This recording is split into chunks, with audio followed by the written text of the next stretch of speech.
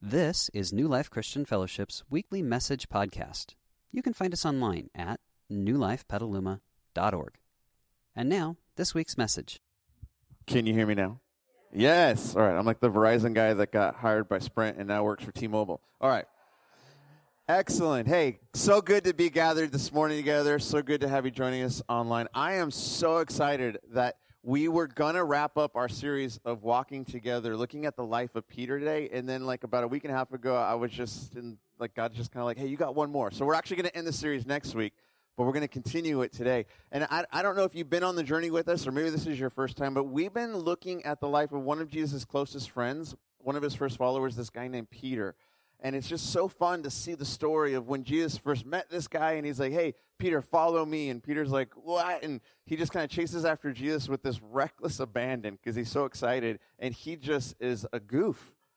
And Jesus loves him and transforms him into this epic hero of the faith. And so we've been watching this transformation in Peter's life because it gives us hope in our stories today that, hey, if Jesus can do that with him, man, maybe he can do something in my story today. And we saw Peter last week was a totally different Peter, a radically different kind of guy. Like, he was stepping up to the plate, and he was sharing the message of Jesus, so much so like he was even put in prison for it. And he's like, I don't care. I want to follow Jesus. And we saw in the story that Christy was sharing last week, if you've missed these teachings, I would just encourage you to go back. They're so encouraging. Peter does something incredible through the power of the Holy Spirit in his life. He heals a man. 5,000 people come to faith in Jesus in one moment. That's pretty phenomenal. And if you go back to the beginning of his story, when Jesus calls Peter, he's like, Peter, you were a fisherman. I'm going to make you a fisher of people. Peter experienced that reality because from the beginning, Jesus saw who he could become. Jesus saw Peter for who he really was, and he began to invite him into that in his own story. And it's so fun watching Peter becoming the greatest version of himself. It's almost like he's becoming like this ultimate kung fu fighter in his life.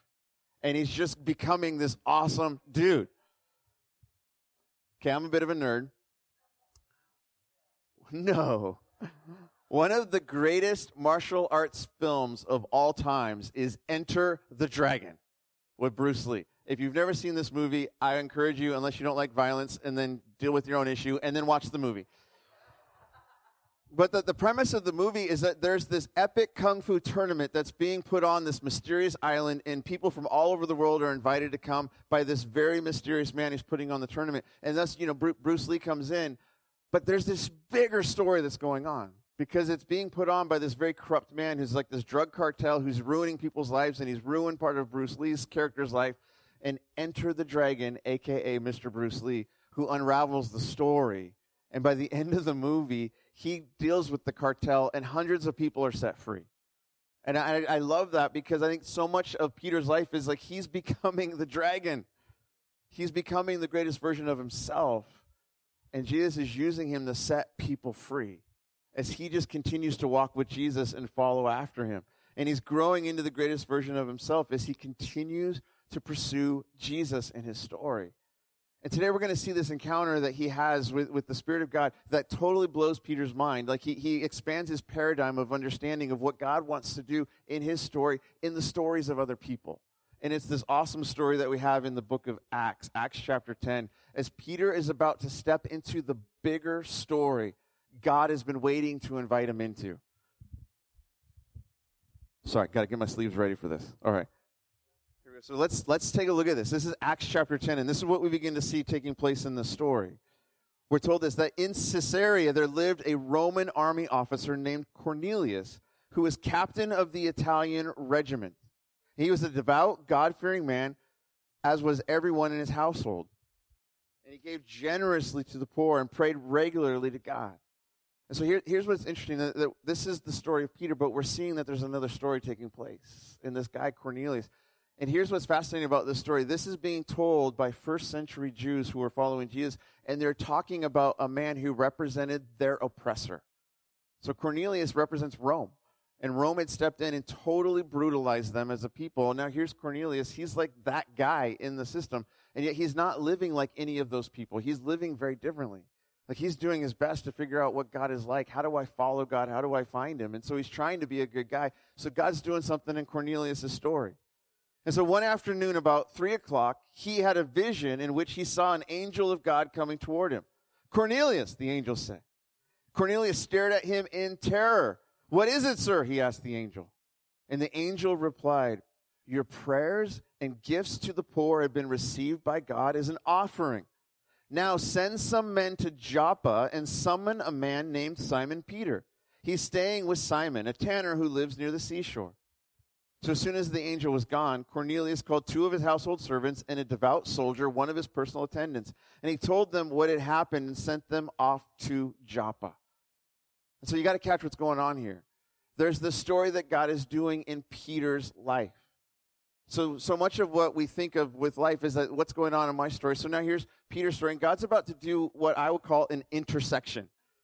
He's about to take Peter in his story, and he's doing something in Peter's story, but there's another story going on with Cornelius. And God is about to bring them together in a way that only God could do. Because there's no way a guy like Peter is going to want to go see a guy like Cornelius, because Cornelius is the guy that kills people like Peter. And God's like, "Oh, but wait, watch what I'm about to do." And so we see this time and time again, that there's always a bigger story going on. And if we will have eyes to see it, Jesus will always lead us into greater things. And so this is what we see going on in the story. So now Cornelius has had this moment, and God's like, "Hey, I want you to go see this guy Peter." But Peter doesn't know what's happening in the story. Peter doesn't know this is taking place. He's just doing his own thing. And so the next day, as Cornelius' messengers were nearing the town, Peter went up on the flat roof to pray. It was about noon, and he was hungry. But while a meal was being prepared, he fell into a trance. And he saw the sky open, and something like a large sheet was let down by its 4 corners. In the sheet were all sorts of animals, reptiles, and birds. Then a voice said to him, "Get up, Peter, kill and eat them." Okay, if you've ever wondered, God, are you a meat eater? This is the story, right? So here we go. So vegetarians, hang in there. It's going to be okay. But this is a weird moment for Peter, right? Like, he's like, "What is this? What's going on?" And so Peter's response is, "No, Lord," Peter declared. "I've never eaten anything that our Jewish laws have declared impure and unclean." Because the things that were in this sheet, in this vision that Peter's seeing, are things that he as a good Jewish man would never have eaten because it wasn't kosher. It was against their dietary laws. And so the response is this, but the voice spoke again, "Do not call something unclean if God has made it clean." The same vision was repeated 3 times. Then the sheet was suddenly pulled up to heaven. Peter was very perplexed. What could this vision mean? And I love that this has to happen to him 3 times. It seems like Peter just needs 3 times to figure things out. It's just the kind of, how many times did he deny Jesus? 3 times. And when Jesus said, "Peter, I'm not done with you. I have a vision for your life. I'm still at work." How many times did Jesus ask him, "Do you love me?" 3 times. So I think Jesus "I know you, Peter, so we're going to just do this 3 times so you get the point," right? But Peter's like, "Oh, what's going on? I'm so confused." So he's perplexed. So just then the men sent by Cornelius found Simon's house. Standing outside the gate, they asked if a man named Simon Peter was staying there. Meanwhile, as Peter was puzzling over the vision, the Holy Spirit said to him, 3 men have come looking for you. Get up, go downstairs, go with them without hesitation. Don't worry, for I have sent them. And Peter needs this memo from the Holy Spirit right now, right? Because when a Roman soldier shows up at your door, that's never a good day. And what the Holy Spirit is saying, "Peter, don't worry, I'm at work in this." Now, again, if I'm Peter, I'm probably like, yeah, but what do you mean you're at work in this? Because Rome has just come knocking on my door, and that's never a good day. And all he's getting is the memo of the Holy Spirit's like, "I've got you, Peter, don't worry, just do this." Don't you wish God gave you more information sometimes when he's stirring in your story? Hey, what's the plan? And so often the plan is "I've got it, just go." And so that's what's going on here for Peter. And so he's trying to figure this out. Get up, go with them without hesitation. So Peter went down and said, "I'm the man you're looking for. Why have you come?" And they said, "We were sent by Cornelius, a Roman officer. He is a devout and God-fearing man, well respected by all the Jews. A holy angel instructed him to summon you to his house so that he can hear your message." So Peter invited the men to stay for the night. And the next day he went off with them, accompanied by some of the brothers from Joppa. So Peter's not dumb. He's bringing a little bit of his crew as well. He's like, so if this is going to turn into a Sharks and the Jets kind of musical scenario, I just want to have my boys with me. And so they arrived in Caesarea the following day, and Cornelius was waiting for them and had called together his relatives and close friends. Cornelius is kind of excited. Like, God, you're showing up in my story. I don't know what this means, but it's going to be pretty cool, so I'm bringing everyone into this party. And so as Peter entered his home, Cornelius fell at his feet and worshiped him. But Peter pulled him up and said, "Stand up. I'm a human being just like you." So they talked together and went inside where many others were assembled. And so then Peter told them, "You know it's against our laws for a Jewish man to enter a Gentile home like this one or to associate with you." What a great way to start the conversation. Like, have you ever read that classic Dale Carnegie, How to Win Friends and Influence People? This is not it. Like, if that's your opening line, you people, my people, not friends. I don't even know why I'm here, buddy. Like, but I look like this is Jesus going like, "Oh, Peter, just keep going." But he goes on, he says, "But God has shown me that I should no longer think of anyone as impure or unclean." Okay, remember that weird vision he had? Peter's starting to put the pieces together. Oh, this isn't about food. This is about people. God, what are you doing? "So I came without objection as soon as I was sent for. Now tell me, why have you sent for me?" And Cornelius replied, 4 days ago I was praying in my house about the same time, 3 o'clock in the afternoon. Suddenly a man in dazzling clothes was standing in front of me, and he told me, 'Cornelius, your prayers have been heard. Your gifts to the poor have been noticed by God. Now send messengers to Joppa and summon a man named Simon Peter. He's staying in the home of a Simon the tanner who lives near the seashore. So I sent for you at once, and it was good for you to come. Now we are all here waiting before God to hear the message the Lord has given you.'" You can just tell how excited this guy is, right? And here's the thing. Did God give Peter a message yet? Like, no, he's just like, "Peter, here's some food. Eat it." "What?" "Peter, here's some men that you're going to be scared of. Go with them." "What?" Like, this is all Peter knows. And so Peter's like, he's putting the dots together. He's like, "Oh." Then Peter replied, "I see very clearly that God shows no favoritism. In every nation, he accepts those who fear him and do what is right." And Peter suddenly realized, oh, I do have a message. It's the message that Jesus gave us to tell everyone.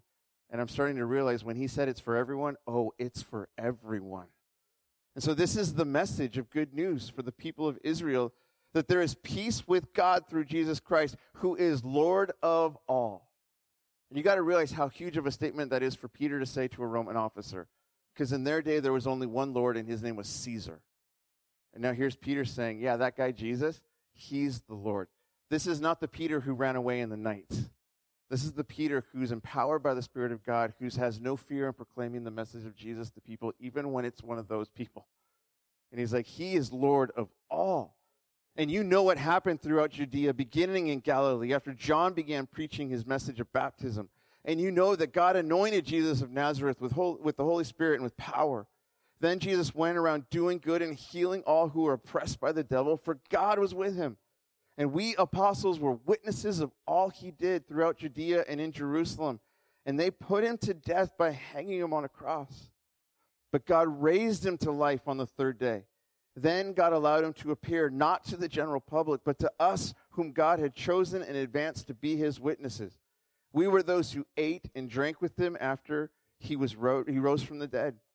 And he ordered us to preach everywhere and to testify that Jesus is the one appointed by God to be the judge of all, the living and the dead. He is the one all the prophets testified about, saying that everyone who believes in him will have their sins forgiven through his name. Like Peter's just telling them the good news about Jesus. But you know how when like somebody who has the microphone talks too long? Some of you are like, uh-huh. And you just get this, like Peter's just getting ready to wind up this long sermon, and God's like, okay, Peter, sweet, you did your part. Now watch what I'm going to do. Even as Peter was saying these things, the Holy Spirit fell upon all those who were listening to the message. It's almost like God's like, all right, Peter, just shut up and let me do my thing now. And the Jewish believers who came with Peter were amazed that the gift of the Holy Spirit had been poured out on the Gentiles, on those people. For they heard them speaking in other tongues and praising God. And then Peter asked, can anyone object to their being baptized now that they have received the Holy Spirit just as we did? And so he gave orders for them to be baptized in the name of Jesus Christ. And afterwards, Cornelius asked them to stay with them for several days. And I love what we're seeing here in this moment, because we're starting to see a paradigm where God's got a view of life that's so much bigger than ours. And I think what we need to begin to realize is that there is always a bigger story going on. There's always a bigger story taking place. There's always something bigger going on than just what God is doing in our own lives and in our own stories. He's at work in this world, and Peter could have easily missed this moment if he hadn't been walking with Jesus, if he hadn't been leaning in and letting Jesus speak into his life. And see, even though there's always a bigger story going on, I think that at times it's really easy to get caught up in just our own stories. You know what I'm saying? Do you know anyone who gets caught up in their own stories? Yeah, they're sitting next to you, right? I mean, this is easy, isn't it? To get stuck in our own circles and miss the reality that there are other circles where God is up to something, where God is on the move, and we can totally miss the bigger story if we only focus on our own stories. And see, and I think that's just something that happens pretty easily. Like we all have circles that we exist in that we can focus on. And there's nothing wrong with living in our own circles, but I think we just have to be mindful of the fact that there's something bigger than just our circle. That we have to be aware that God's doing something in this world and the people, in the lives of the people all around us. And if we will have eyes to see and ears to hear, maybe we'll get to be a part of the bigger story. But sometimes we just get caught up in our own circles. I think that there's maybe I just described 3 circles that are fairly common that we all experience. And there's nothing wrong with these circles, but I think we just have to be careful that we don't get stuck in these circles. So let's just talk about some of those common circles that I think we all experience. So here's what I'd say is maybe one of the first circles that we all experience. And I would just call it the circle of self, or the circle of myself. And that's just because I exist as a localized being. Like I can't exist in your mind because I don't live in your mind. I live in my mind. That's just the reality of how we all exist. And this is the smallest circle. Do you know why? Because only you are in it. Or only I am in my own circle. And it's very easy to get stuck in the circle. If you have teenagers, you know what I'm talking about. It's fascinating to watch my oldest daughter. She's got a heart of gold, but I'm like, oh, you're going through that terrifying thing called adolescence where the whole world revolves around you. I remember that stage too. Some of us are still in that stage, and we're very, very old. And we can all get obsessed with this circle. And oftentimes we get obsessed with the circle with the best of intentions. Right? So you've got some self-work to do. Anyone have self-work to do here? Yeah. And so with the best of intentions, we begin to do that self-work, but we get self-obsessed with ourselves in that self-work. And so in the name of self-care, self-help, self-spirituality, we just spend an exorbitant amount of time and energy on ourselves. Do you know that the self-help industry, on average, is an $11 billion a year industry? That's insane. What if we could just take half of that and put it to our schools or something? Like, we would solve so many of the problems for our youth. But no, I got to work on myself. And there's something really important about that. But at the same time, we can get stuck in that place. And the reason that we get stuck here is because we can make self-care, self-help, self-spirituality the end instead of the means to an end. You know what I mean? Like how many of you know that person that just loves going to the gym? Just like they're the gym rat. And you're like, hey, so why do you like going to the gym? So I can get good at going to the gym. I thought the reason to go to the gym was to get healthy so you could enjoy life. You're like, no, I just like going to that mirror in the gym and just, yeah. That's what this becomes like. When we think that the goal of self-help, self-care, self-spirituality is myself. That somehow the end is me. And it's like, no, the goal of getting healthy or healthier is so that you can ultimately live a life that benefits other people.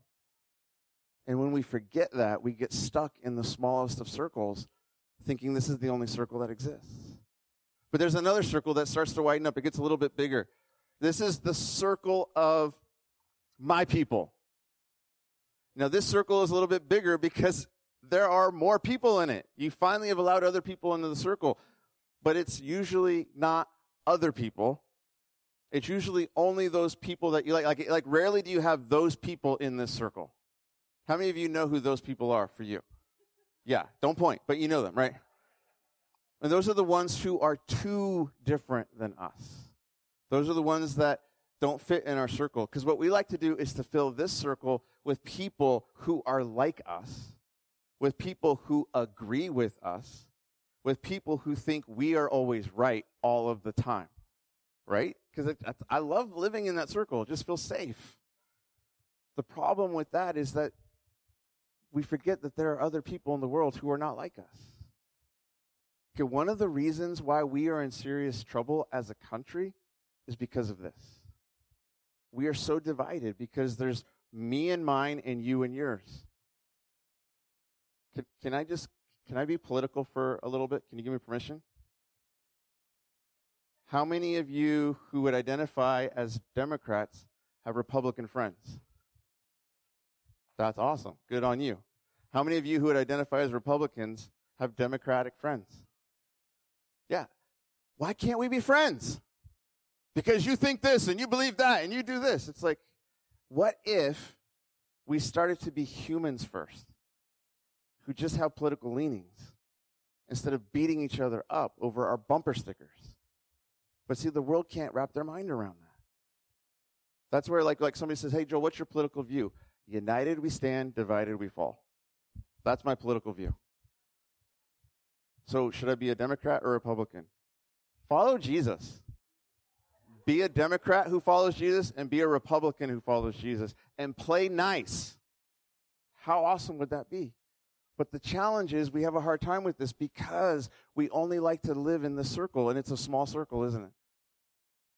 Now, some of us will have a bigger circle. We go beyond this. And this is what I call the circle of my projects. And so this one begins to get a bit bigger because we're willing to include people who are different than us, who are not like us. But one of the challenges that we do is we begin to think of those other people that are out there as a project. And so I'll be your friend because my hope is to convince you to come around to my way of thinking. Because you're my project. And obviously you don't see life correctly, and my job is to make sure you do. So I'll be your friend in the hopes that you come around. But what happens is that we make the mistake of just, if I can't think I convince you, then I'm going to drop you as a friend. That's the worship team. They're not leaving because they're upset. They're just getting ready. Somebody's like, he just dropped some heat and people are walking out of the room. Woo! I'm a project they're giving up on. That's just what happened right there. But we do that, right? The mistake here is thinking that the goal of relationship is conversion instead of influence. Let me say that again. The mistake of the circle is that we think the goal of relationship is conversion instead of influence. See, the greatest gift that you can give to someone who is totally different than you is the gift of friendship. Because it's through your friendship that you can actually begin to have influence in their story. And one of the greatest things that we can do as followers of Jesus is share the gift of Jesus. But here's the deal. Our faith is not a faith that is imposed on others. Our faith is meant to be a faith that's invitational and attractional because they see something going on in our story. And one of the greatest gifts that we can give to people is to seek to be a genuine friend to them, even if they never, quote unquote, come around. Because sometimes what somebody needs to see is the reality of who Jesus is in your friendship to them, no matter what. But that's hard, isn't it? It's a challenging thing. And one of the things I think has been the most freeing to me to realize that with my own family and my own friends who are different than me is to realize that it's not my job to change them. It's my job to walk with them and to be a good friend, a good sibling, whatever that is, and trust that the results of my influence are not my department. That's God's department. And God, I'm just going to come and be the person you called me to be and trust that you're doing something in their story and see what happens over time. And I love this because one of the greatest gifts we can give another person is to see the reality of Jesus in us to them with the hope that we can have influence, that they could maybe discover the same thing we found. So like Christy said earlier, we're all about Jesus here because we believe Jesus is the hope of the world. But I can't shove that hope in someone's face and say, isn't it awesome? I can just simply say, I can tell you the story he's doing in me. And I hope for you that you could have the same story someday. And we let that live out naturally in our relationships. But here's some of the circles that we have, right? Does that kind of resonate? Do you sense this? Do you see them? Am I just making this up? Or you're like, no, I can see that. Yeah. And I think what we have to realize is that whatever the scope of our circles may be, there's always a bigger story going on. That God's circle is a little bit bigger than ours. God's always up to something so much bigger than whatever might just be happening in our own circle.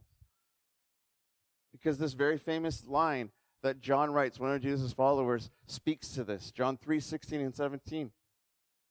For this is how God loved what? Who? The world. I don't know, that sounds pretty big. This is how God loved the world. He gave his one and only son so that who? Everyone who believes in him will not perish but have eternal life. See, what God's heart is for everyone. Now, that doesn't mean everyone's going to buy it. It doesn't mean everyone's going to believe it. God will never force his love on anyone. He's always inviting people into it to experience it. But if somebody doesn't want to be with God, God's not going to force them to be with him. But his invitation is for everyone. So much so that he sent his son into the world, not to judge the world, but to save the world through him. And see, I think this is what we need to begin to realize, is that whatever the scope of our circles is, God's circle is so much bigger. Because God's circle is the world, and he wants to wrap his arms around everyone, and he's inviting them to come in and experience the reality of that love. And there's always a bigger story going on than just whatever God is doing in our own stories. This is what Peter began to realize. Oh, Jesus, when you said, go and make disciples of the world, you actually meant the world, not just my little Jewish corner. And it's just the story that God's doing if we will have eyes to see it and ears to hear it, that God is doing something in another person's life. And I'm telling you, I've seen this and I've experienced this time and time again in my own journey as I've watched what God has done. Let me tell you a story of my friend Aaron. Aaron was the guy, that good friend of ours that we met in L.A., and we bumped into him and his family at the mall, and we recognized that we were all at the same church, and so we just got to talk about him. But let me tell you, this isn't really a story about Aaron. This is actually a story about Brian. Just hang with me. So Aaron and his wife Cindy and their family, they'd moved to California from Florida, and they were trying to find a place to live, and they found a house to rent in the city of Simi Valley where we were all living, and they just wound up moving next to Brian and his wife Allison and their family. Small world, because Allison also went to the church where we all went to. But not Brian. Brian hated church. And the reason Brian hated church is because it was full of hypocrites. No argument, Brian. I mean, the world's kind of full of hypocrites, but yes, the church is also full of hypocrites, so no argument. I get it. But man, Brian hated church. And Allison was just always praying for him. And so we just formed this friendship with them. And then Aaron and myself and some of the other guys, that we would just get together like every week or so, and we would just have a poker night in his garage. And one day, Brian is walking outside, and he sees the garage open, and he sees a bunch of guys playing poker, and he sticks his head in, and he's like, hey, what are you guys doing? And we're like, if you got $20, you're in, man. Because we want your money, right? So Brian comes in and starts to play poker with us. And then after a couple of nights, he's like, hey, my place is a better place, Aaron. Sorry, but my place is better. Can I host it? And we're like, sure. So we just start playing poker at Brian's house, just a bunch of friends hanging out. One day, Brian's talking to Allison, and he's like, I really like these guys. Like I've never had friends like this before. They're great. And Allison's like, yeah, a couple of them are pastors at my church. It's pretty cool. And Brian's like, wait, what? I've been playing poker with pastors this whole time? It's like, but I don't like those guys, but I like these guys. I don't know what to do. I'm just like, yeah, Brian, let's be friends. One day, Aaron and I are hanging out, and Aaron really has a heart for Brian. Because he's like, this is literally my neighbor. Like Jesus said, love my neighbor. This is literally my neighbor. And we were just chatting, and Aaron was just saying, but Joel, I don't know what to do. Because Aaron's like the quintessential surfer dude, and Brian was like the chopper guy. So even though they're both white guys, like white people are very different still, right? And Aaron's just like, there's just not any natural connection. I don't know what to do. And it was really cool, like about a week before, Brian had bought a mountain bike to give to Aaron, because Brian was into mountain biking. And as Aaron and I were just talking, I'm just like, Aaron, I don't know what to do. I mean, I can't find the magic verse that you read over his life and everything changes. All right, give you a mountain bike. Maybe go mountain bike riding with him sometime. So, all right. A week later, Aaron calls me and he's like, bro, you were never going to believe what happened. And I'm like, what? He's like, I went mountain biking with Brian. And we're up in the hills, just overlooking the vista, and the sun is setting. And he breaks down crying with me. And I'm like, and Aaron's just like, what, Brian, what's going on? He's just like, dude, I don't know what to do with my family. I feel like life is so small. And Aaron's like, I've been there. I've wrestled with dark stuff in my story. And all I can tell you is the thing that changed for me was when I met Jesus. Brian, you want to come to church with me? So Aaron's calling me middle of the week. He's like, Brian's coming to church on Sunday. Like, what are we talking about? I'm like, I don't know. I'm not teaching. Like, Mike, our lead pastor's teaching. But let's not worry. Let's just the Holy Spirit be the Holy Spirit, and let's just see what happens. So Brian comes to church with his family for the first time. Guess what we're teaching about that Sunday? Why God doesn't like it when we're hypocrites. It's just like, God, what are you doing? And it's just like Brian's like, God thinks the way I think about this too? And Brian just kept taking steps until we as a group of friends had the privilege of baptizing him and inviting him into our small group. I would love to tell you, here's the 5-step plan. I couldn't map that out. All I know is that there was a bigger story going on. And we as a group of friends were just willing to have ears to hear it if we could, and to see what God was doing in Brian's story. Do you realize that God is not only at work in your life, He's at work in the lives of the people around you?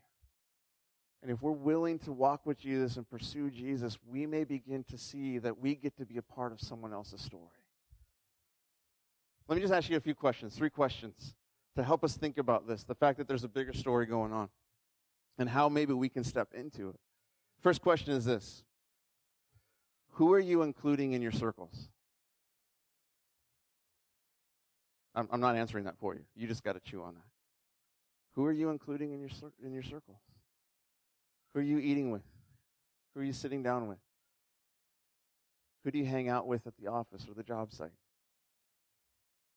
Second question: who are you investing your life in? Not because they're a project, but because they are a person who God loves.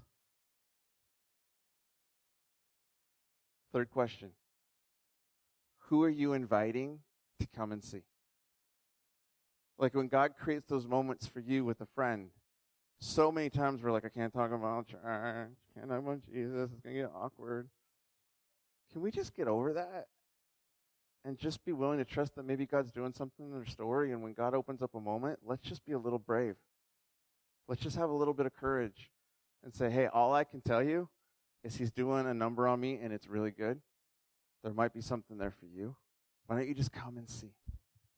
And let God do what only God can do in another person's story.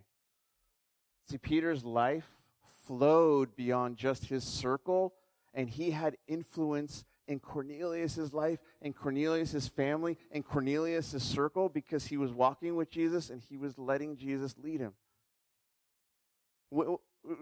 Peter just went out to pray, and God showed up one day because Peter was pursuing Jesus. He was walking with Jesus, and Jesus woke him up to the bigger story. Peter, I'm about to send in the dragon. It's you. Get ready. Can we be a church that wakes up to the bigger story that's going on all around us? Can we be a church that's willing to say, maybe God's doing something in someone else's story, and I get to be a part of it? I'm telling you, if we begin to live in that way towards other people, this room will not be big enough for the people that will want to experience the hope we've found. But we've got to make that choice in our own stories. God's circle is big, and He invites us to be a part of the story He's doing in this world. If we will have eyes to see and ears to hear. And so God, thank you. Thank you that for so many of us here today, we are experiencing the reality of the hope of you in our story. But would we know that it's not just for us? You invite everyone into that same hope. And so would you awaken us to that reality? Would we get beyond the limitations of the circles as we see them and know that you are on the move? And so give us ears to hear. Give us eyes to see that you are on the move. We hope you enjoyed this week's message. You can find more information about New Life, including contact information, at newlifepetaluma.org. Thanks for listening.